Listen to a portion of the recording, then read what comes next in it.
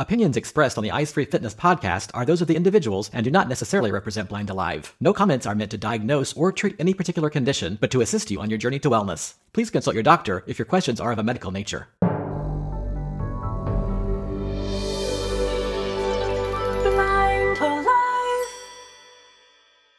Hi, everybody. This is the Eyes Free Fitness Podcast number 61.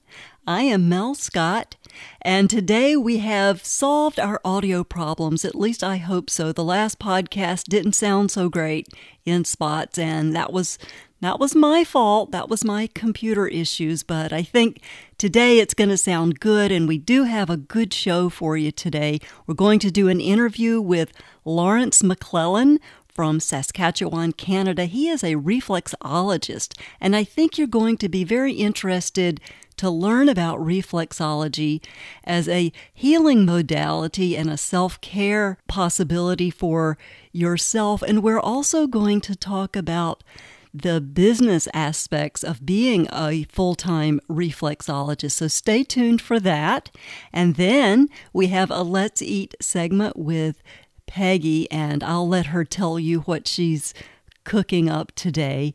So I want to give a personal report today. As of the airing of this particular podcast, I have finished my cancer treatments. I was doing a year-long treatment of a cancer drug called Herceptin, and that involved having infusions every 3 weeks. And I handled them very, very well. And these last few treatments have kind of kicked my butt a little bit, just in terms of fatigue. And also, I think winter has something to do with that. But I'm finished now, and I'm really looking forward to getting strong again, really feeling good about myself. And reflexology is part of my care plan that I'm going to be doing this year, plus exercising more and getting some acupuncture and really pinpointing the areas of my diet that need a little bit more work. I'm really quite good with my diet, but there's usually room for improvement, and so I'm going to really nail that down now. So I just wanted to let people know, because people have been wonderfully concerned, and it makes me feel good to know that I am cared for. And I want to just say, yeah, I'm great. Good. 2017 is going to be a fabulous year. So let's get on to our interview with Lawrence. Hi, Lawrence. It's good to have you with us today. Hey, Mel. How you doing? I'm doing good. Is it what's it like up there in Saskatchewan? Well, we've had some very, very cold weather. We've had, of course, some people know this already, but when it's minus 40 Celsius, it's more minus 40 Fahrenheit. And we were very close to that temperature for about a week. And it's warmed up now to probably in Fahrenheit, probably around 38 degrees, maybe. Man. Okay. Yeah. All right. Okay. We'll stop talking about the weather. Sure. Yeah. So we're going to talk about reflexology, and I think probably a lot of our listeners don't have any clue about what that is, and that's what we're talking about. So how about let's just have a run through of what is reflexology and what do you do and what's your background and how did you get into it, and just tell us a story. Oh, sure. Okay. Well, first of all, reflexology is based on a healing art that has been around for thousands of years. It's a little bit like acupuncture. We work on the feet, hands. There's other body parts too, but mainly the feet is the one that I'm more specialized in. So we deal with meridians, which is similar to acupuncture. And basically what it is the whole body is mapped out in the feet. And there are actually different charts that may show reflexes in different points of the feet. But generally speaking, everyone agrees that basically, so the toes would be the head, the ball of the foot is the lungs and chest, the mid part of your foot would be kidneys, liver, gallbladder, the organs that are in the middle of your body. And if you were to run your finger down the outside of your foot, there's a little bone, a little bump on the outside edge. If you were to draw an imaginary straight line across, that's the waistline. So anything below that would be waist. So you got your hips, you got the bowel, small intestine, female, ovaries, uterus, prostate, all of that's in there. Now, and of course the spine is on the foot as well. So by working these reflex points, what happens is we trigger a response in the body. Now that response is basically a relaxation response. So it's the client themselves that's doing the healing. And so what we're doing is we're nudging that potential. We're sort of encouraging the body, or resetting, basically. It's almost like a reset button, because we work the whole body. So if somebody came in for a lower back problem, we don't just work the back reflexes, we work the whole body, because the whole body is involved in the healing of that person. And so there's going to be things like detoxing. You might feel thirsty afterwards. You might have a little more elimination. You might sleep a little deeper. You might feel like you've had a really good massage. It's great. I love it. Yeah, it's very interesting. So that's basically it. And then there's theories. Generally, for me, I work on sensitivity. And so when somebody first comes in, and I've been doing this now 24 years, so when somebody comes in, I don't want them to tell me anything anymore. I say, just let me do a check on you first. And I use a number system 1 to 5, which is pressure points. I press on certain spots, and they give me this measure. Like 5 would be like where you'd almost want to pull away. 5 is quite tender. So after about 5 minutes of checking, usually I can tell them, okay, your lower back, your left shoulder, your right knee, your gallbladder, lymphatic system is showing up, and possibly your thyroid. I might give that for an example. Now, I don't diagnose that that's the problem, but what I do is I'll say, this is according to reflexology, and these are the areas. And it's amazing, really. 99% of the time, they're just totally, they just can't believe it. They're blown away. Yeah. Oh, yeah. Yeah.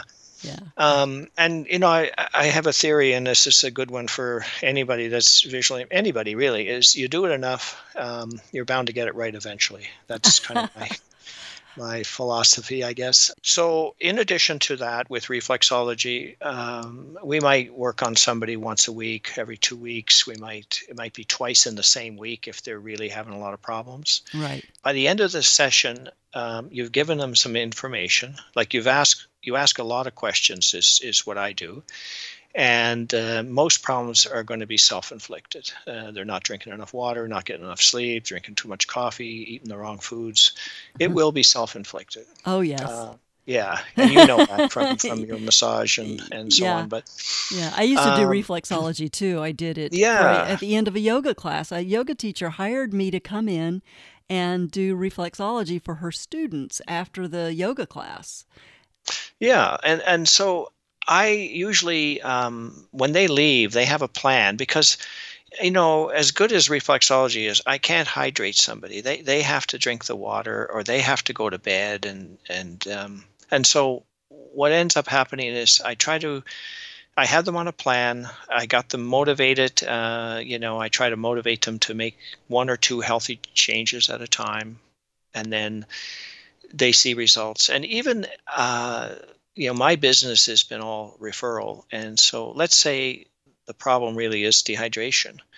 They did all the water drinking, but I get the credit because, they'll say, this guy told me, and oh my gosh, I feel so good. And so then it's all referral, so I just find it so interesting. I just love the idea when somebody first comes to me, and I check everything over, and it's they say it's incredible. I said, no, it's your feet. They're just showing up these things, and I use temperature too. Sometimes there'll be warm spots on the feet that are real good indicators. So those are my 2. Some other people use other techniques, but that's the 2 that I use to So let's talk determine what's about going on. a typical session and how you take a person. Let's say if I called you up and said, Lawrence, can I come see you? So and so told me you were Sure. really fabulous. So what happens in a typical session? Well, first of all, I don't have them fill out a form. I do an audio recording of the session afterward, not the session, but like record keeping. Right. And I name that audio file their name, and so it's so much faster to do that. So when they first come in, I have them come in. I have them lay on a table. I might put a blanket over them. They're in bare feet, and I have some lotion, which I put on the feet, and then I ask them not to tell me anything first, and I do that checkpoint first, and then we review what showed up. And then I usually ask them, okay, is there anything else that I missed or anything else that you want to tell me about? Because there are certain things that don't show up very well, Right. like if they're having migraines or if they're depressed, if it's anxiety or depression, that might not show up. And so they give me any other information, and then I start working on them. You work both feet. It takes about 45 to 50 minutes. I book by the hour so that by the end of the 50 minutes, they have a plan, and you try to motivate them to make one or two healthy changes. I identify or try to identify without diagnosing, because pretty much when the time you're done, let's say it's gallbladder showing up a lot, and they're having this upper back pain. I might say, well, are you having nausea, especially after you eat fatty foods? And if they say yes, and does gallbladder run in the family? Yes. Are you constipated? Yes. I mean, there may be 4 or 5 different things that are leading to that. And then I might say, well, it sure looks like it might be gallbladder. They already are convinced it is by then anyway, because it all fits, Right. So then you give them information on what to do about that. Right. And when the treatment is over, I offer a glass of water. We usually either book, but what I do tell people, though, they'll say, well, when can I come back? Can I come back next week? When do I come back? And I usually tell them, and this is for their benefit, I'll say, look, you can come back anytime. You can come back in a few days. You can come back next week. But what I'd like you to do is be full on the plan. So you're drinking the water, you're getting that extra sleep, you're cutting out some of the bad foods, you're getting your bowel working better, whatever it might be. I said, if you could be full in that plan, whatever it might be, then by all means, that's better, and that's benefiting them, right? Right. Absolutely. Yeah. So the actual technique that you're using, can you talk about the hand technique that you're using a little bit? I took my course through the Reflexology Association of Canada back in 1993. And what they teach is this thumb walking. The first joint, just after the thumbnail, that first joint, they're making that move back and forth a little bit. So there's this sort of sliding thumb walking technique. They're pretty particular about not to use lotions and different things like that. But what I have found after a couple of years, my thumbs were really bothering me. And I developed my own technique. So what I do, I slide the thumb along the different points in the feet. I keep that first joint slightly bent, and I do a sort of a sliding, vibrating technique. I do use a little bit of lotion, so I get that technique. Now, I can give a much better treatment by doing that. If I was doing it the way I was taught, I wouldn't be doing reflexology anymore, because my thumbs would be wrecked. It's very hard on your thumbs. I It's remember very hard, yeah. My thumbs couldn't handle it either after, and if you've been doing it for 25 years, you pretty much have to figure out a way to do it that you can do. Well, it's survival, right? I mean, it's my income. And I don't think there's very many people who are as busy as I am out there. So it's, for maybe if you're doing 1 or 2 treatments every now and then, the thumb walking might be just fine. You also have to have good hands, I think, is important. I mean, if you're having problems already with your wrists and you have joint problems and, your hands are weak, it might not be the profession you want to get into. So let's talk about people that it's good for? I mean, and obviously I'm thinking, I know one thing, people would come to me and they would want reflexology because they didn't want to take their clothes off. They didn't want to have a full body massage, and you can access their body through their hands and feet. And so that was one thing that I noticed, that people they didn't mind having their feet worked on, but they didn't want to have their whole body done. Right. Yeah. There are people definitely going to be self-conscious about that. And there's people self-conscious about their feet too. So there's going to be people that would never let anyone touch their feet or work on them. Oh, I know. And I remember having people say, "Oh, I'm so ticklish." But as soon as you get your hands on their feet and get them calmed down, being ticklish is not, I've never had ticklishness being a problem. Yeah, I think you can work on just about everyone. I think if you're diabetic and you're having a lot of feet problems, you want to be careful, of course. You don't want to nick or scratch the feet or anything like that. So there is that, but neuropathy, the nerves are, so you want to control your pressure. So you're not, just because they're not feeling too much, you don't want to press too hard. You want to just still press the pressure that you would normally use on someone else. Just because they can't feel it, you don't want to increase that pressure. Right. I would say just about anyone really can get a treatment if they're comfortable with somebody working on them.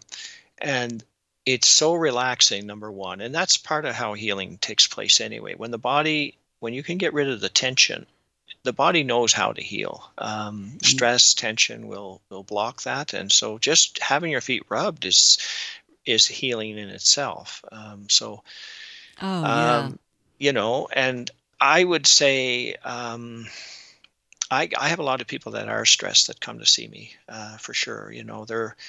They're working, they're raising a family, and most of my clients actually lock in a permanent appointment with me once a week, every 2 weeks, once a month. They'll have this permanent spot, so they know they can look forward to that spot. This is Tuesday, it's my day, that kind of thing. Yeah, that's great. And it's just part of their package of, they do other things too, but it's part of their self-care, their self-care exactly. plan. Yeah, that's great. Yeah. I remember one time I went to the summer camp and people found out that I did foot reflexology, and people are in a strange place and the food was kind of not very good fiber and that kind of thing. And everybody was constipated. And so they would say, well, you can go get Mel to work on you. And, right. and it was just so funny. I had all these people coming to me and then talking about, oh, Mel, go to Mel. She'll fix you up. And it really does help. Foot reflexology helps. Well, you see, and yeah, absolutely. In fact, when I work on people in that area, on the bowel area, I'll be listening for this, and pretty soon, all of a sudden, you can hear this gurgling, like in their gut, Mm-hmm. and they're like, "Oh, excuse me," and I go, "No, that's good," Yeah, that's what we want. So, yeah, I had another friend of mine who would have anxiety and get tachycardia, and she would come. She goes, Mel, my heart's doing weird things. Can I come over? And she would come over, and I would work on her feet, and her heart would just pop right back into rhythm. Of course, I have to make my medical disclaimer here that it can't be a treatment, but I've seen it happen, and I've done it, and it's pretty cool the way it works. The heart is very interesting anyway. I read about a gentleman who had a guide dog, and he had heart arrhythmia. Now, even though the dog's heartbeat is a lot faster, he would hold the pulse of the heart of the dog, and it would settle him down. And what's really nice now, of course, in the last 15 years for me is JAWS, my screen reader. I can look up things and suggest things and heart arrhythmia. I'd ask other questions if they have eye twitching, if they have muscle cramping, are they constipated? Because what they might need is magnesium. Exactly. So you start asking that kind of thing, and yeah. And so over time, you've educated yourself even more. So tell me about what kind of education you had to have to begin with, or what have you had? Well, what course, I finished high school and all that kind of stuff. But with reflexology, it doesn't take a lot of. I think they've upped it now, but it was at that time. I think it was like 36 hours of classroom work, and then we did 60 treatments where you had to document them, and there was a written exam. And then you had a treatment. You had to give a treatment to someone who's a teacher, and they would give you a pass or a fail. Now, the thing about that, though, is you're then a beginner, and it's an ongoing. You're certified to give reflexology treatments, but to me, it's the beginning, though, because I'm always learning. I'm continually learning and new ideas, new herbal or new suggestions or exercises or stretching or whatever it might be. So it's an ongoing learning thing. And as I said earlier, JAWS is, using the computer really helps that a lot. So. Oh, right. And I think that keeps the excitement in, constantly learning. I mean, you're not doing the same thing every day, and you're working with different people, and just constantly learning keeps it exciting. Well, I love the challenge. I love that, let's say somebody comes in with migraines and they've been to 7 or 8 different therapies, or they've been to the doctor, they've been to different ideas where they're trying to figure out what's going on. And I love that challenge of trying to, and a lot of time, it's so amazing how many times it's a simple, I'll give you a quick one just to illustrate that. I had a young lady who came in with a headache, and this headache was a steady, constant headache, and she had it for about a year. Wow. Yeah, and she went to a few specialists. She went to the Mayo Clinic, and I guess that's in Rochester, I believe. Mm-hmm. Yeah. They couldn't really find too much wrong, and she was very healthy otherwise. And so when she came, one of my favorite questions is, what do you hate to give up the most in your diet? And, oh, no. Yeah. Well, it was chocolate, right? Yeah, for her. Yeah. And then I asked her how much water she drank, and she was about half of what I usually recommend. If there's no medical problems, I usually recommend half their body weight in ounces of water. Right. So I said, look, try getting your water up, cut out the chocolate, and see what happens. And within a week, and this is a year long. I mean, she was fine. I know.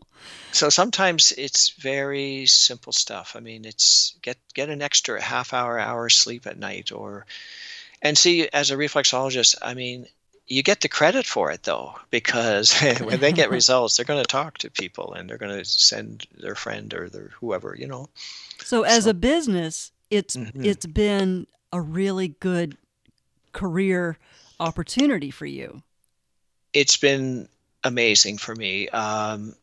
I have given workshops for other reflexologists who are struggling with trying to build up a business.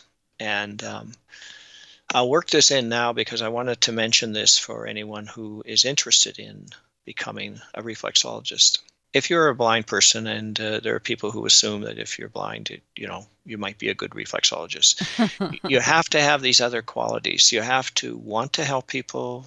And I mentioned this earlier, but you want to be part of the when they come in, they have to see that you're healthy, that you're interested in helping them, that you care about them, and that you know your stuff a little bit. You motivate them, you look the part. And so many people will sign up and take a course because they say, hey, I can make $50-$60 an hour here. I'm going to sign up and take this course. They're putting the money first. If you put caring about people, where you want to help people make a difference in their life first, the money will follow. The success will follow. Right.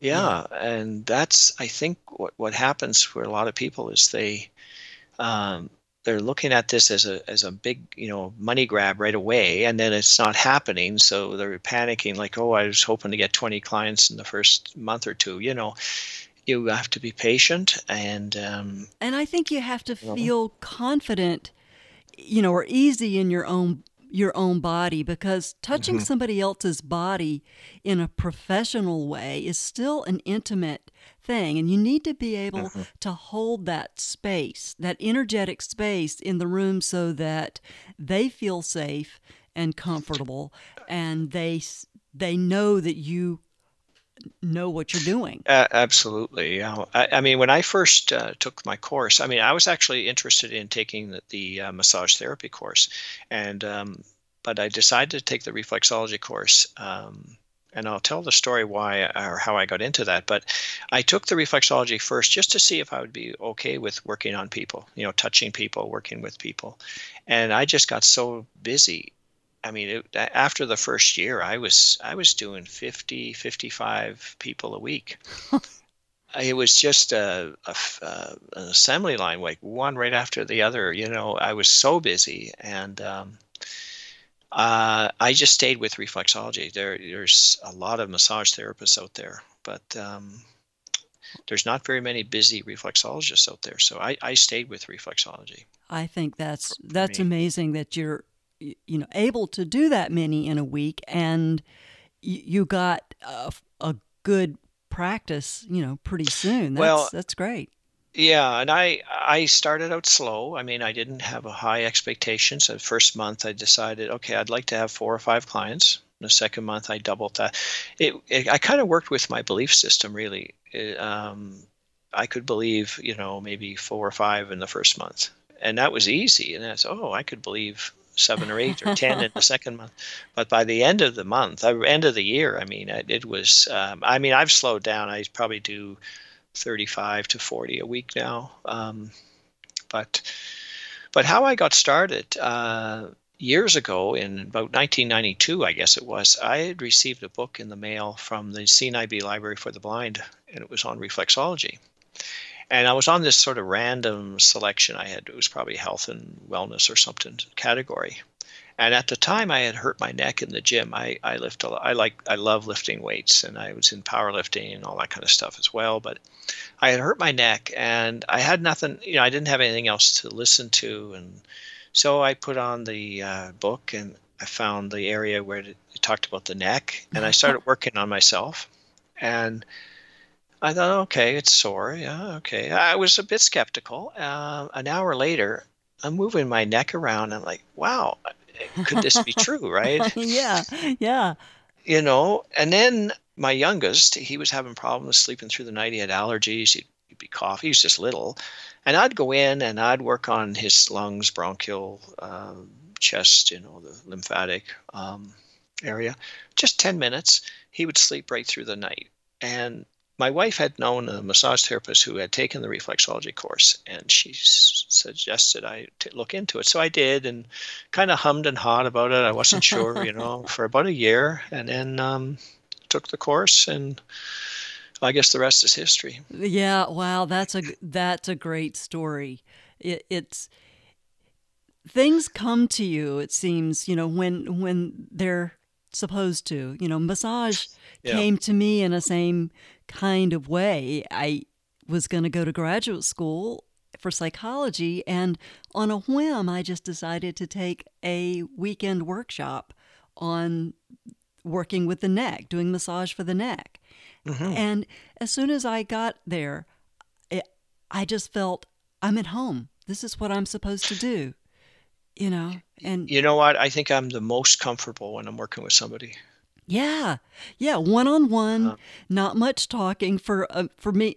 I don't know about you. I'm an introvert. I enjoy that quiet space between two people. Well, I have such a variety of clients. I have the ones that come in and they want to deload, right, or whatever the word would be, right? Therapy appointment. And boy, oh boy, they're on my couch basically, right? Yeah, and yeah. they will tell me things that you would not believe, Oh, which yeah. is fine, And I have others that fall asleep, and I just go into my own little zone, and work on them. But I work out of my home. I have an office in the basement, and my wife's a personal trainer, and she has the upstairs. We put an addition on our house about 20 years ago, and we have this a large, probably 22 by 20 foot room, and that's a gym up there. And I work out up there as well, but she's a personal trainer, so she has her clients coming. I have mine downstairs, so our house is busy. It's going all the time. Wow, yeah, that sounds I like that idea. Well, and self-employed it's a different kind of, you're not some boss isn't telling you, okay, you need to be, it's you that's pushing yourself. Exactly. And I wouldn't work this hard for somebody else. I don't think. I might get a little resentful, Yes, that's my personality too. And so, it is something that an occupation, and I hate to call it an occupation because I don't know, for some reason that doesn't feel like the right word, but it is a path that someone can choose, and it be very rewarding. And you're not going to make truckloads of money doing it, and yet you can make a living, and feel good about what you're doing. Well, and when you're working and you enjoy what you do, yes, that's the more important part anyway. Yeah, absolutely. And we've made a good living. I mean, we've been able to put our 3 kids through school. We put on an addition on the house. We're doing okay. We have to work for it, but we both enjoy, I enjoy what I do. So it's a lot easier to work when you're your own boss something. And it's exactly. Yeah, and it's peaceful. So it's winter time, and I know a lot of people get colds and stuffy noses and lung problems and that kind of thing. Tell us where on the feet could a person work on themselves to help alleviate some of their symptoms? Well, typically with a cold, you have sinuses. The balls of the toes represent sinus reflexes. They'll be tender. They might even be warm or hot if you have an infection. Headache also, the toes will be warm. So the toes are one area. The top of the foot, you have these, between the large toe and the second toe, there's like little troughs that run up on the top of the foot. That first trough between the large toe and the second toe, there's a spot in there that's lymphatic drainage. And usually if you have swollen glands, sore throat, that's going to be tender. But all through those troughs at the top of the foot, the whole top of the foot, if you work the ball of the foot, which you're going to get the lungs and the bronchial,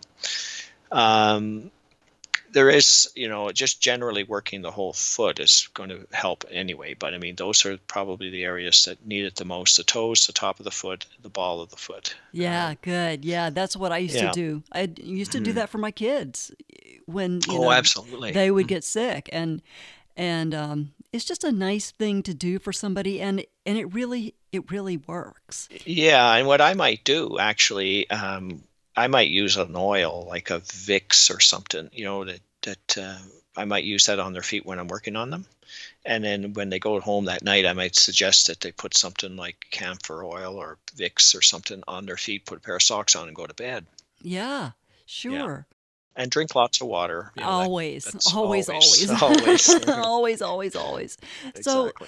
So Lawrence, if our listeners, if somebody is interested in learning about reflexology, what book would you recommend that they get? Well, the book that I before I took the course, I mentioned the book that I received in the mail, but I don't remember who wrote that book. But the book that I recommend is The Complete Guide to Hand and Foot Reflexology by Barbara and Kevin Kuntz. And I had received that book. I tracked it down. There was back then it was called Recordings for the Blind. They did textbooks for university, that type of thing. Right. We'll look it up and get it in the show notes, because I'm pretty sure it's very good. And there's a lot of books on reflexology because I've read a lot of them over the years. So now I will say though, there are some books in reflexology that really kind of set a lot of limitations on reflexology. They'll say never work on somebody with this, or this. There was one book that was like that I really thought, well, you're really eliminating everyone. And, nature, just walking in bare feet or standing on you can get these special mats that you can stand on. Let's say you keep it under your sink, you put it out when you're doing dishes, standing on, walking barefoot, you're getting a sort of a natural reflexology treatment right there, because people will feel awake, alert, a little bit stimulated when they're working with their feet like that. Oh, right. I remember the reflexology shoes. I used to have. Oh, yeah. I had those. With the nubs on, and then you have those hard balls that you can get that have the nubs on them, and you can roll your feet over that, and that'll stimulate the reflexology points on the bottom of your foot. So one caution though, just so that people, if they are starting to play around with their feet and standing on rollers and so on, there's a tendon that runs down the bottom of the foot. If you point your large toe up, that tendon sticks out. Yes. You want to be very careful on that you don't work on that too much. And if anyone has had children and they stepped on a Lego block barefoot on that spot, they know exactly what I mean. So you really want to be careful with that spot, but not to overdo it there. Right. Mm-hmm. So I think we've pretty well covered reflexology, and I just really recommend people to do some of their own research, and even, and if you have a health issue for yourself, look for a reflexologist or find somebody in your area that does reflexology. They really are pretty common in now, a lot more than they used to be. And a lot of times a massage therapist will know reflexology and will work that into their treatment. Exactly. Yeah. I get the question a lot. How do you find a good reflexologist, or do you know anybody in, this city or that city? And normally, for a lot of people, reflexology has been a second or a third course that they've taken. Maybe they're doing massage and they're doing body talk or something. But if they really want someone who specializes, find out how busy they are. If they're busy and they're just doing reflexology, or maybe, mainly reflexology, then pretty well they're going to be okay, because they made it as just doing the one profession. Yeah, that's a but good there are point. there are some good massage therapists that do reflexology, no question. But if they're having a serious health issue and they've tried other things, maybe try to find somebody that is doing it full time, and they might be okay then. Yeah, good deal. Thank you so much, Lawrence. I think we may have piqued some people's interest, and people are welcome to contact us through the Blind Alive website at support@blindalive.com. And if people have questions that they would like for me to pass on to Lawrence, I can do that. So thank you so much for talking with us today. Oh, thank you so much, Mel. That was very good. I enjoyed it. Phew, finally made it. Yeah, and I feel like I walked for miles just to get here. My feet are really aching. My feet are okay, but my back is really tired and sore. I know, there's this neat little invention called rolling luggage, but I have so much stuff and I just don't like the idea of it being stored out of my reach. That means all the important stuff is carried on my back. I know the feeling. If it's really important, I want it right with me. I don't have to worry about back pain anymore, though, thanks to the Back T-Pack. It divides the weight evenly, so it's distributed on either side. It puts things right under my arms and hands, so they're within easy reach. I'm concerned that someone being really careful could open my pack and take something from it. The design of the Back T-Pack sounds like it might cut down on that. Yeah, and because everything is close at hand, there's no need to take it on and off, every time I need to add something to it or get something out. And I can use it to carry more than I would be able to fit in the average medium to large backpack. So that's a winner too. The cool thing is that all kinds of people use the Back T-Pack. Hikers, students, tech enthusiasts, people who need to carry oxygen, and frequent travelers. Speaking of travel, I've got to get going, but is there somewhere I can learn more? Absolutely.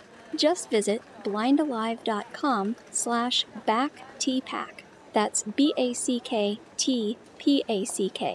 You'll find audio, text, and even an interview with BacTPAC's creator. Don't forget, it's blindalive.com/BacTPAC.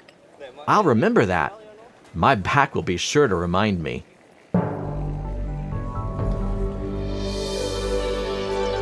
Blind Alive.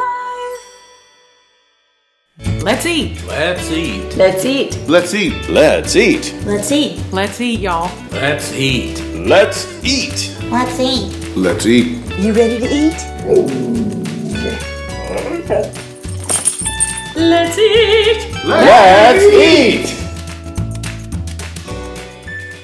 Hello, everybody, and welcome to another edition of Let's Eat. I'm Peggy, and I have a special guest with me today, my daughter, Sarah. Hello, Sarah. Hello. Today, we are going to bake a very special cake. It's an apple cake, but we're going to do it in the microwave. We got this recipe from Pampered Chef. We went to a party recently, and we made this cake at the party, and I was so impressed with it that I thought it would be a good Let's Eat segment cake to make. So Sarah's going to help me make this. So what do we need first, Sarah? Well, first I do want to add, for those of you who are counting the calories, I did load the recipe into MyFitnessPal and figured out how much it would come to. And if you include homemade whipped cream made from heavy whipping cream, the whole thing, when sliced into 12 slices, comes out to 114 calories per slice. So that means you could make this for a holiday party or a fall event. If you have a fall event or a dinner party, close to Christmas, this would be a nice dessert and one that you could participate in if you're kind of trying to keep from gaining too many holiday pounds. So what do we need to do? Well, you want to start with some apples. How many? You can use one really big apple. They suggest Braeburns in the recipe, which I don't have, but I have 2 small Honeycrisps, so we're going to make that work. Yeah, so if you're using one of the big apples, it would be 1. But since Honeycrisps are a fairly small apple, we're going to use 2. And what are we going to do first? Core them? Yeah, we're going to start by coring. And we have a handy dandy fancy Pampered Chef apple core, which I absolutely love. For a totally blind person, it's a wonderful apple core, because unlike the old-fashioned apple cores, you don't have to turn it. You basically place it over the apple where the core is and press down, and it actually just takes the core right out. So we've got the apple core. And then we're going to go ahead and cut the apples in half. Okay. And cut each half in half. And you might feel along the edge, make sure you didn't miss any rough pieces of core, which you can just at this point shave off with the side of your knife. I'm going to put this towel back in here, Okay. because I don't think it got dirty, and we have one out already. Apple smells good. These are very fragrant. Mm-hmm. Honeycrisps. If you haven't tried a Honeycrisp apple, you might get one. They're really very, very good. And then once you have sliced your apple into 4 pieces, you can take each quarter and make thin slices. Okay. About 1/4 inch each. Okay. And what are we going to do with those? Once you get them all sliced, we're going to arrange them in a pan. In the bottom? For this cake, I'm using the Pampered Chef Rock Crock again, the 2.5 quart one. If you have a wide 2.5 quart casserole, you can actually make this cake. I wouldn't use a narrow, deep one though. It would need to be a fairly wide, but 2.5 quarts in size. Do we have to cover this cake at some point? I believe so, yes. So you might want to make sure that your casserole has a lid. I think it does say to grease the I have pan rock butter crock very good before you do it. So. Okay, so now I've got my apple all cut up. I have my 2.5 quart rock crock. So we're going to spray that. And it says to use oil, but I like to cut calories by using Pam's butter spray, because it doesn't give you the aftertaste of Pam, but it doesn't give you the calories of butter either. But if you're someone that doesn't like spray, wants to stay away from spray, agents. Some people won't use Pam for that kind of reason. You can use whatever kind of oil suits you. Coconut oil might work well. Yeah, coconut oil would work very well. Yeah, coconut oil would probably be... And next I'm going to start arranging these slices. You want to put the thin end, that would have been the top of the apple, against the edge of the pan so that the opposite end is pointing to the center. And we're going to follow the curve of the apple and just arrange these slices in a circle all the way around the pan until you make one full circle. And then if you have any space in the middle, you fill that in with some more apple. So you make like concentric circles with your apple, and that way when your cake Well, you're going to fit each curve inside the previous curve. Yeah, so it'll make it a pattern that looks nice when your cake is inverted. This is a very nice looking, presentation wise, nice looking cake. That's why I say it might be good for like dinner parties or Christmas parties. Yeah. And I mean, if you want to make a different design with it, you can. I saw one person that made sort of a star design by making her apple slices go all different directions. So it's, definitely where you can get a little creative. Just remember, it's going to be the top of your cake. So you want that to look presentable. So I have arranged my slices. Next, I'm going to put together the cake mix. So I have my bowl, and I have a Duncan Hines Signature Spice Cake Mix. But any 18.5 ounce spice cake mix will do. However, Duncan Hines is the best. That's right. Especially when they're buy one, get one free. When they are buy one, get one free, yes. Yeah. Cheap, delicious, and 10 calories less than the other brands I noticed. Yeah, well, that does make Oddly a enough. difference. I mean, it's only 10, but hey. And you don't need to prepare the cake mix. You just want it in powdered form. Dump it out of the box into the bowl. Into your bowl. And I have already measured out 1.5 cups of unsweetened old-fashioned applesauce, which I am going to pour Add to over the it. cake mix. Use a spatula if you have to get all that applesauce in there. And then I'm going to take a whisk and go ahead and mix it up. And she's just mixing it by hand. We aren't using an electric mixer or anything like that for this. I found with the 2-ingredient type cakes like this, because you're not adding egg and things like that to make it very fluffy, it's kind of better to do by hand. Why do you think that is? I don't know. I think because you're moving more of it at a time, so it gets a little more air in there. Maybe. I'm going to switch out to a rubber spatula, because I do like to use a rubber spatula with a cake mix sometimes. Well, you get all that powdered stuff off the sides. Yeah, you can get the powdered stuff off the sides, and you can press into the cake mix and kind of break up any lumps that have formed in there. But the only ingredients in the actual cake are the applesauce and the cake And mix. that's how it ends up being only And that's how you 114 cut the calories. Is nice. Yes. There are no eggs. There's no Oil. There's no dairy. Yeah, oil's what adds the most. So to if the you are cake mix. lactose intolerant, this is a really great cake. All right, my cake mix is pretty well mixed up. Is it time to pour it in now? Yep, next is we're going to very carefully pour this over the apple and make sure it's spread nice and evenly.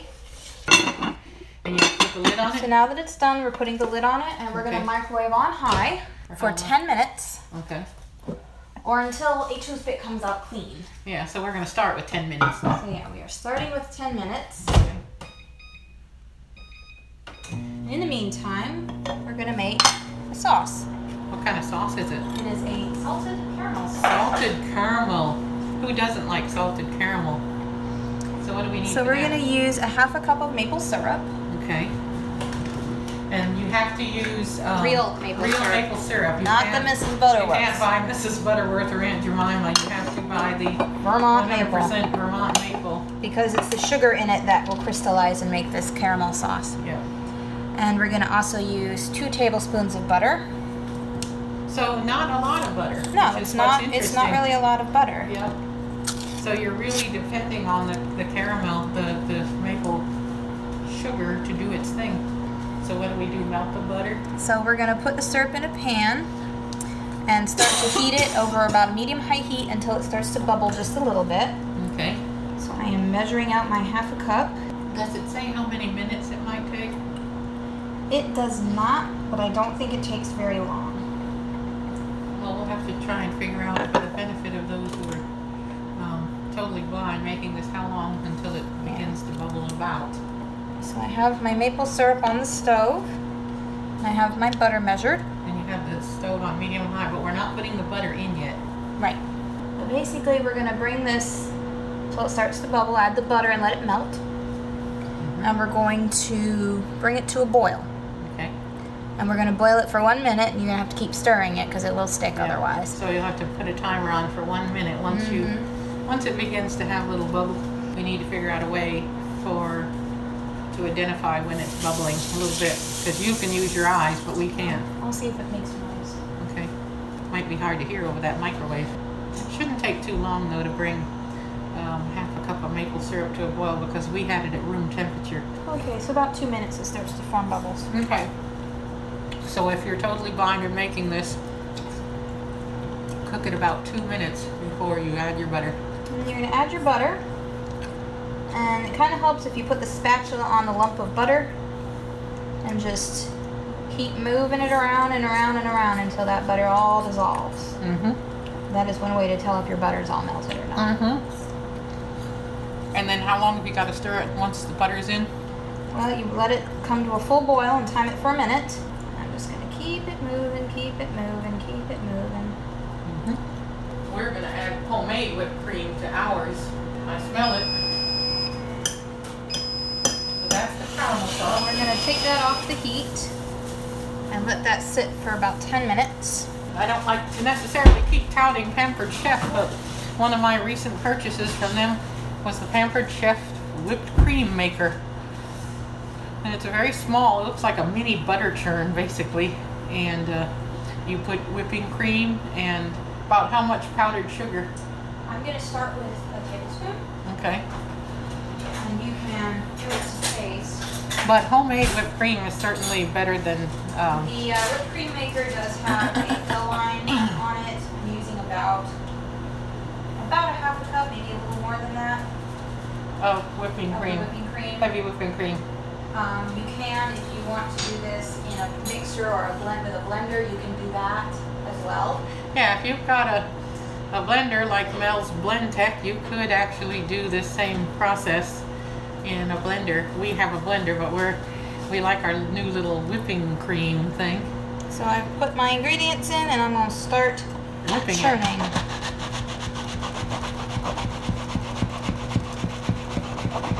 Apparently you can make butter in this little cream whipper also.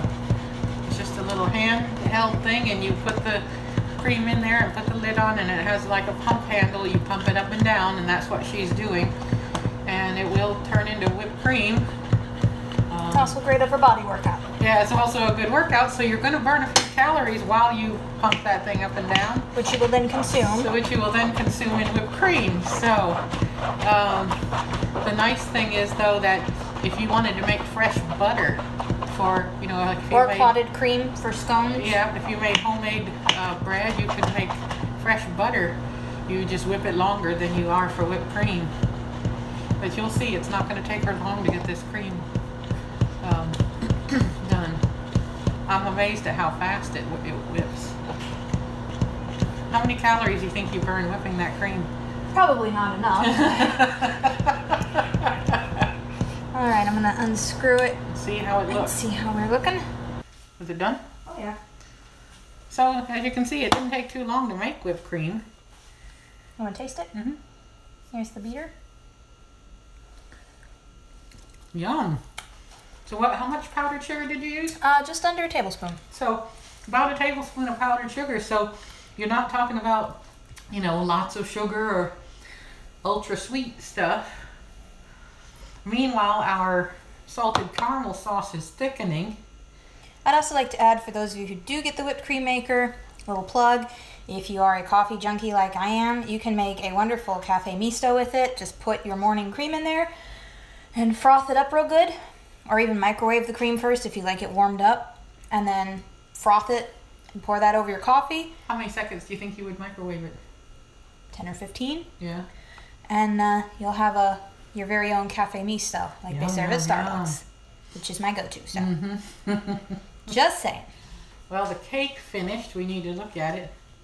How's your caramel doing? It is slowly but surely thickening up. Well, it said about 10 minutes after you turn off the stove. You let it sit for about 10 minutes, so...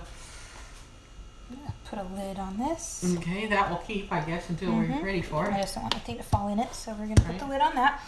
And let me grab some mitts. Do we need to refrigerate that until we need it? Not just yet. Okay. I'm going to test the center of this and see if it needs to cook some more, which I think it might. Get a toothpick, the old toothpick test. Okay, it needs probably about 3 or 4 more minutes. Yeah. Because it is still a little moist. I wonder why our microwave is so much, so we said 10 minutes. I would give it 3. Yeah, that's what I'm going to do. And then you're supposed to let it sit for 10, so I would say after 3 I would let it sit 10. After 3 minutes we're going to let it sit. So in our microwave it took 13, but I suggest if you make this, you start with 10 and give it the toothpick test. And if you need to give it a minute or 2 more, keep in mind that it is going to sit for 10 minutes, so it will firm up. Are you supposed to leave the lid on while it sits? After you remove it from the microwave, uncover it, and let it stand for another 10 minutes. Okay, so you leave it stand uncovered for 10 minutes. So Sarah's putting the whipped cream that we made in the refrigerator until we're ready to eat this cake. We have 2 hungry men in this house that we can test this out on. My husband David and Wayne will both try this cake and our caramel sauce, and we'll know that we have been successful if they like it, right? Oh yeah.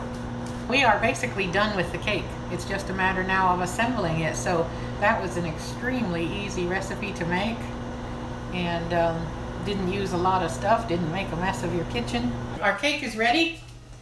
And so now what do? Turn it out onto a plate? Well, I went ahead and I ran a rubber spatula around the edges to make sure it's not sticking to the rock crop. And I'm going to put a plate face down over the top. Okay. And I'm going to grab the handles with my thumb and put the rest of my hand over the plate.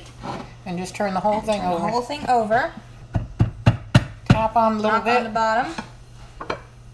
And there is our cake, all in one piece. Isn't that great? Wow.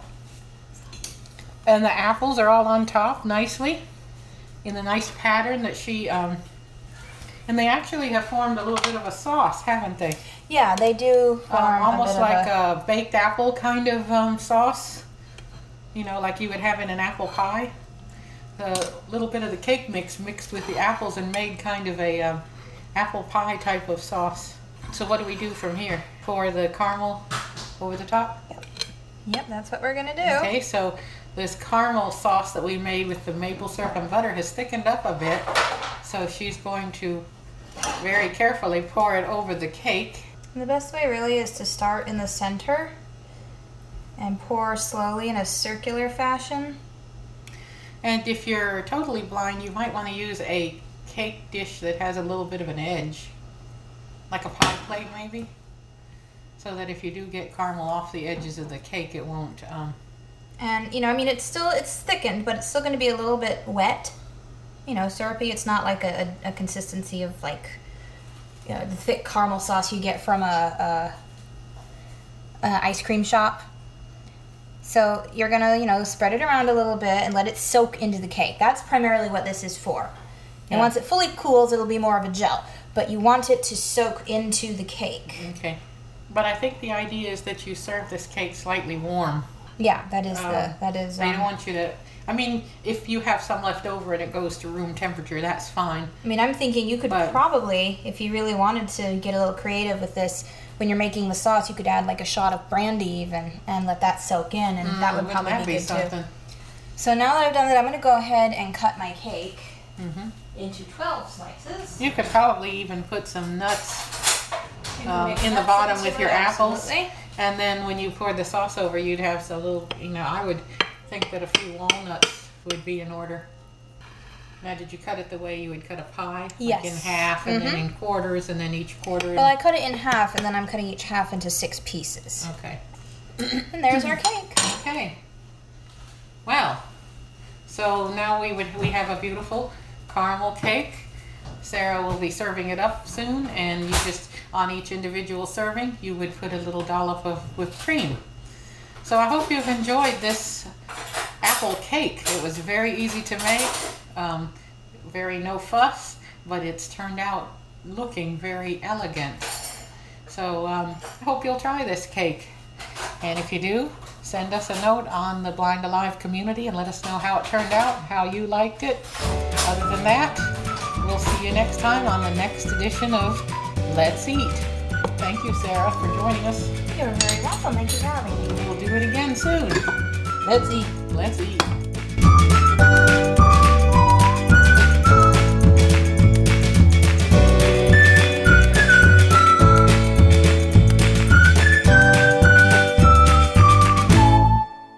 That sounds like a really good cake, and it also sounds super easy. So I'm afraid if I had the ingredients to that around my house, that I would make it too often and might not be such a good idea. But I do have a birthday coming up, so I may indulge in that cake. It sounds really, really good, and really it's not that high in calories as far as cakes go, so it might be a good one to try.